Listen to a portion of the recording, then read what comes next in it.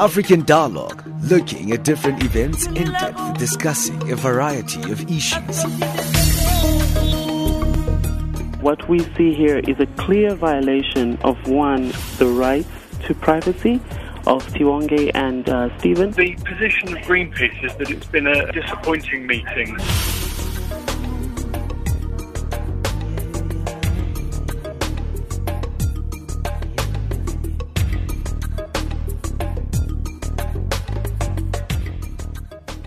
It's time for African Dialogue. It is the 12th of February 2021. Welcome, everybody. Thank you so much for tuning in and for joining us. My name is Ayanda Mkwanazi, and together with Dumelo Zulu and Adrian Kenny, we'll be taking you through the next hour. We're coming to you live from the SABC headquarters in South Africa, Johannesburg.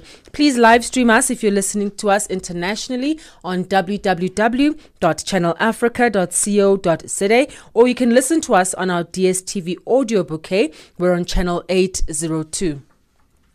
Coming up after the program, a very interesting, fun, jam-packed program as always we have in store here for you. We're going to speak to the former Vice President of the Gambia, Her Excellency Fatoumata Tambajang. Then we go to what's trending with Dumelo Zulu, and then we take a look at the State of the Nation address.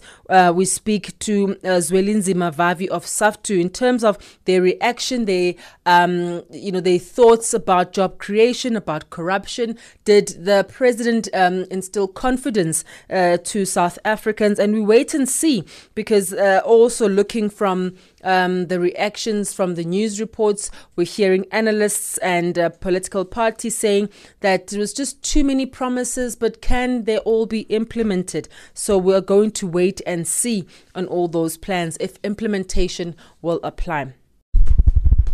Welcome to African Dialogue, the Friday edition of African Dialogue, of course. Listen to us on the DSTV audio bouquet on channel 802. You can also live stream us on our website, and that address is www.channelafrica.co.za.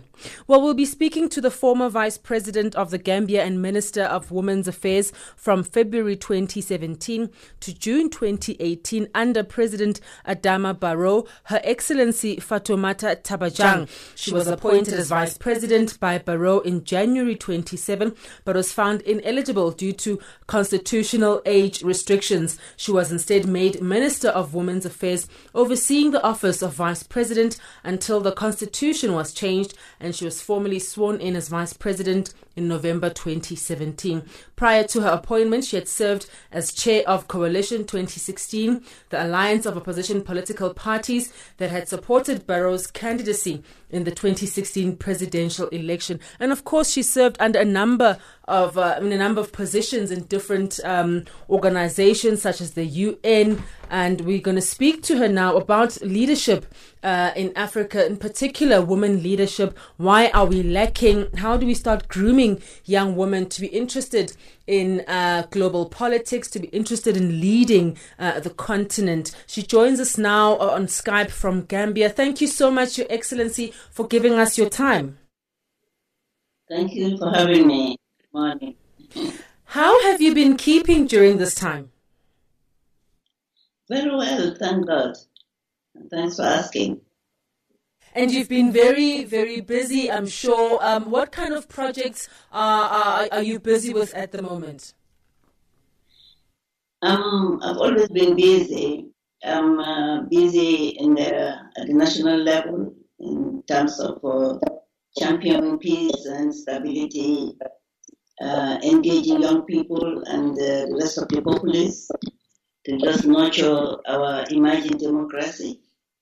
At the post-professional level, which is at my level, I've been doing consultancies in Africa through observation in electoral process, into Malawi, Nigeria, Botswana, and so forth. I'm also now engaged in writing my book. It's been a while that I've been contemplating on that, and I think it's time for me to start putting my thoughts and memories on paper, so as to leave it for the young generation to come. my children and the other young generation coming up. Now, you are also among the few women on the continent to hold a position so high as vice president. What was this experience like for you? Very challenging, at the same time rewarding. Challenging because it's power is dominated mainly by men. Also challenging because we have few women in the echelon of power, and we need to work hard. The few of us who are opportune to have it need to work hard to bring along the young women behind us. Challenging also because we were taking over a country that was under autocratic rule for 22 years. And because of my development program, I also had the challenge of doing my best to my country in terms of expertise, in bringing people together, in engaging the international donor community, in supporting government to mobilize the resources that are required. But rewarding because that's what we are looking for. Women are looking for leadership. We are looking for gender parity in the echelon of power because the world is an equitable world. It's equality in every sense, men and women. We work as partners in progress to build our countries. And looking at the lopsidedness of power, it is important that we who were opportune to be in the leadership help to take the reward, that benefit and opportunity to really advocate and champion for the empowerment of women and gender parity. It was also rewarding for me as vice president to become a role model for young women, not even young women, but for other women. Because before we talk about young women of our age are yet to really be in leadership. They are in leadership in their homes, in their communities, but they are really yet to be participating in the decisions that affect their lives. So it has to be a two-pronged approach, pushing the women of my age and at the same time bringing up the young women in the next generation. Because if we are not there, then how can we expect the younger people to come? Talking about this older woman and then this younger woman, but the important thing is that being a role model to all women. We have very few women in leadership positions on the continent. Why do you think that is? Could it be that women have sort of surrendered to the fact that we still live in a very patriarchal society, and therefore we've got clearly identified roles? We know what women must do, must be in the kitchen, and men are the ones that bring home the bacon. Why are we finding women see, maybe I don't even know if we can say that they're not interested in politics, but that there's that gap. Number one, we have to look at the root cause, which is the way we socialize our children at home. Boys must play football, go to school. Children and the girls as extension of their mothers in the kitchen and taking care of the family. Once we look at that, we transform that mentality. We bring in equality, we promote equality, shared labor, shared opportunities at home. Then we go to the community. With that mentality, when they go into community, they would also search for partnership. If you also look at the issue of politics, women are more of the electorate. We account for the majority of the electorate. Yet women are not that much interested in politics. Perhaps the scare of being in politics is sometimes the social stigma when you go into politics. Whether you are clean or dirty, they are out to say so many things about you. But that's any discipline. You really have to take the challenge. And the other challenge is that women don't vote for women. We have the tendency of voting the men in. We mobilize for them. Women cook for them, women clap for them, women are the cheerleaders. But when it comes to politics, they shy away from really having the confidence in voting in women.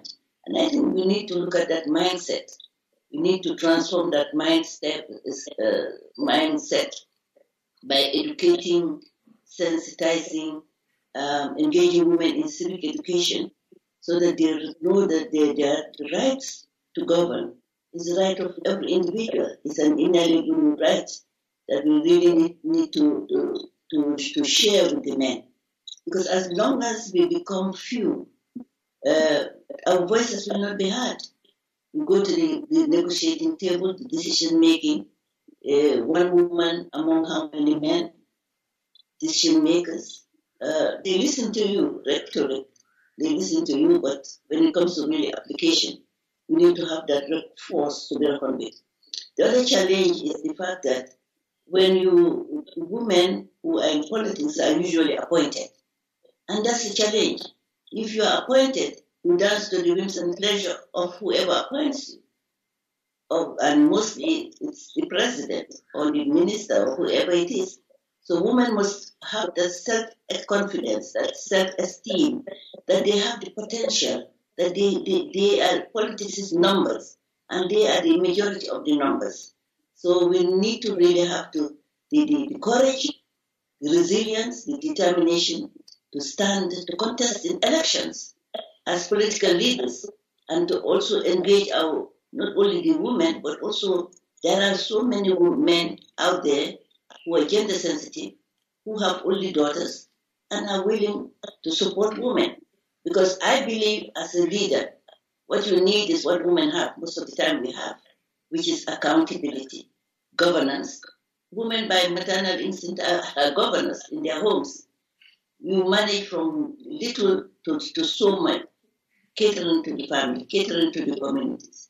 You look at the COVID today, the carers, the givers, are mainly women.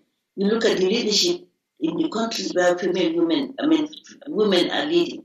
Look at how they're managing the COVID, the managing other resources. So I think we need to have the determination, mentoring, interaction. Women who are appointed in politics must also try to look backward and say there are policies in place. Like in my country, you have the gender policy, you have the gender equality programs, and they're doing quite a lot, just like in South Africa and other countries. But really, when it comes to the statistics, it is really dismal. We need to look at the change of mindset, change of mentalities, and also even us, the politicians, need to look at how we strategize to bring on board many more women in decision making.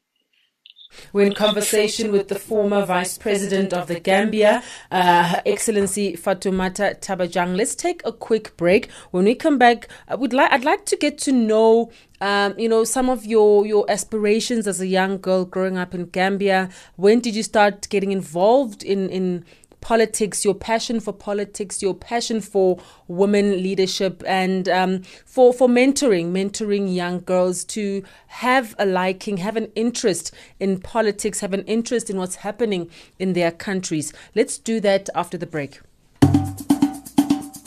Channel Africa, bringing you the African perspective on the coronavirus. Coronavirus is a disease that causes respiratory illness like the flu, with symptoms such as a cough, fever, and in more severe cases, difficulty breathing. You can protect yourself by washing your hands frequently, avoiding touching your face, and avoiding close contact 1 meter or 3 feet with people who are unwell. If you suspect to have contracted COVID-19, contact the relevant health authorities in your area. Keep listening to Channel Africa. The African perspective will keep you updated on the latest on the coronavirus. This is African Dialogue. A reminder that in about 25 minutes' time, we are going to have an econ update followed by the sports news. And just before that, of course, stay tuned to African Dialogue. We're going to go to what's trending with Dumelo Zulu. Well, right now, we're in conversation with the former Vice President of the Gambia, Her Excellency Fatoumata Tambajang. And we're in conversation to her about African leaders and women leaders on the continent. Her Excellency, Growing up as a young girl in Gambia, what would you say are the differences now, the Gambia that you know now and the Gambia that you grew up in? What are some of those differences?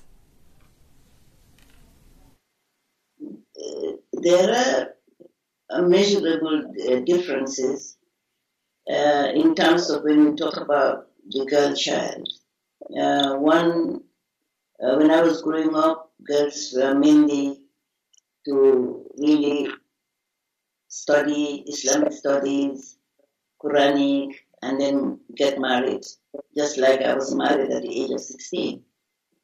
And also, the girl child really didn't have a voice.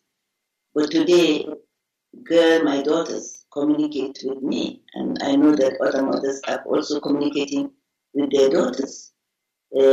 Before, this is what is decided by the parents, and we go by it. But now there is engagement.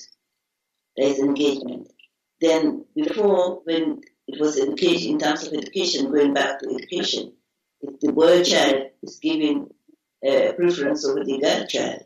But now that is no longer happening. I mean, it's still happening, I must admit, but it's really declining. Growing up also, we had a lot of responsibilities in terms of the home, taking care of the home, extension of the mother. But now young girls are working. Most of them work, and when they come, they just join the family and they help. So things are changing. The tradition, cultural barriers, which are mainly inhibiting part of the factors that is inhibiting the advancement of women and the girl child. And before you had this violence against women, that's female genital mutilation. You are not informed, you are not engaged, it just happens. Now there's great awareness to the public education. There are legislations and policies that are inhibiting female genital mutilation. So the community knows, the traditional practitioners know, and now people are really trying as much as possible to comply with the laws. Then you had also resources, in terms of resources. As we grew up, we didn't know what gender budgeting is. That is like the reproductive, productive, and community work of women need to be budgetized. So it needs to be incorporated in the national accounting system so that they would know, quantify with verifiable indicators that the work the women do are really more than, comparatively, are more than what the male child or the men do. So that way governments can really think and say, well, we need to have a policy where we can really allocate resources for women to access productive assets and to have opportunities not only to educate themselves but also to undertake certain enterprises. So things are really moving. To my mind, it's very slow, but at least some progress has been made. I've got about 5 minutes left with you, Your Excellency, and I need to ask you these two questions. How old were you when you got involved in politics, and why did you decide to get involved? Politics is a way of life. I got involved in politics at the age of 26, and that was by default. Why by default? Because I realized that after having encountered my experience, getting married young and having young children and having children young age, I decided that I have to go where it matters, where decisions are made, and participate in decisions and try to influence decisions so that the men and women can look back and say they are leaving more than half of the human asset, the human capital, behind the development. So by and large, I grew up with it became a passion. I thought that I was compelled to enter politics. And since the time, I have been in politics, and I'm happy that I'm making a difference. Because as you said, I'm one of the architects who brought these coalitions together to really remove autocratic rule in our country. Lastly, tell us a bit about the book that you say you're planning to write. What do you want your book to be about? Some of the things you'd like to mention that you want to include in your book. Well, that's my biography, my journey in life, my challenges, opportunities, and also my passion in mentoring, in sharing, in working for the communities, in serving humanity. My passion in general is to serve humanity in any way I can, and particularly also bringing on the youth voice. It's not going to only be mentoring girls, but also bringing youth on board. I have a lot of youths, men, boys and girls, who I mentor, and also engaging the communities in community work. I like to do social work. There are so many people, even around where you live, you always have people that you can help, you can support, and sometimes just to listen and guide them in the way they are doing. So these are the sort of things that I would like to do, like to write, or to have in my book, so that I wouldn't die and not leave, share that experience that I've had over the years. I think it's rich experience, even challenges, things that make you stronger. I've never seen challenges. I've never taken challenges to bring down. I always use challenges and transform them into opportunities, and they make me stronger. Well, we hope to get a copy of your book once it's completed. Thank you so much, and all the best to you. Thank you, Your Excellency, for giving us your time. Thank you so much for having me. God bless. God bless you too. Well, that's the voice of the former Vice President of the Gambia and former Minister of Women's Affairs from February 2017 to June 2018 under President Adama Barrow. Her Excellency Fatoumata Tambajang, we do thank her for her time all the way in Gambia. Well, coming up now after the break, we're going to zoom in on what's trending with Dumelo Zulu. Vugani Matuta Kuselebu. Hi, my name is Linda Ngumalosi, Eswatini Tourism Authority. You're listening to Channel Africa from an African perspective. Africa, Africa, Africa unite!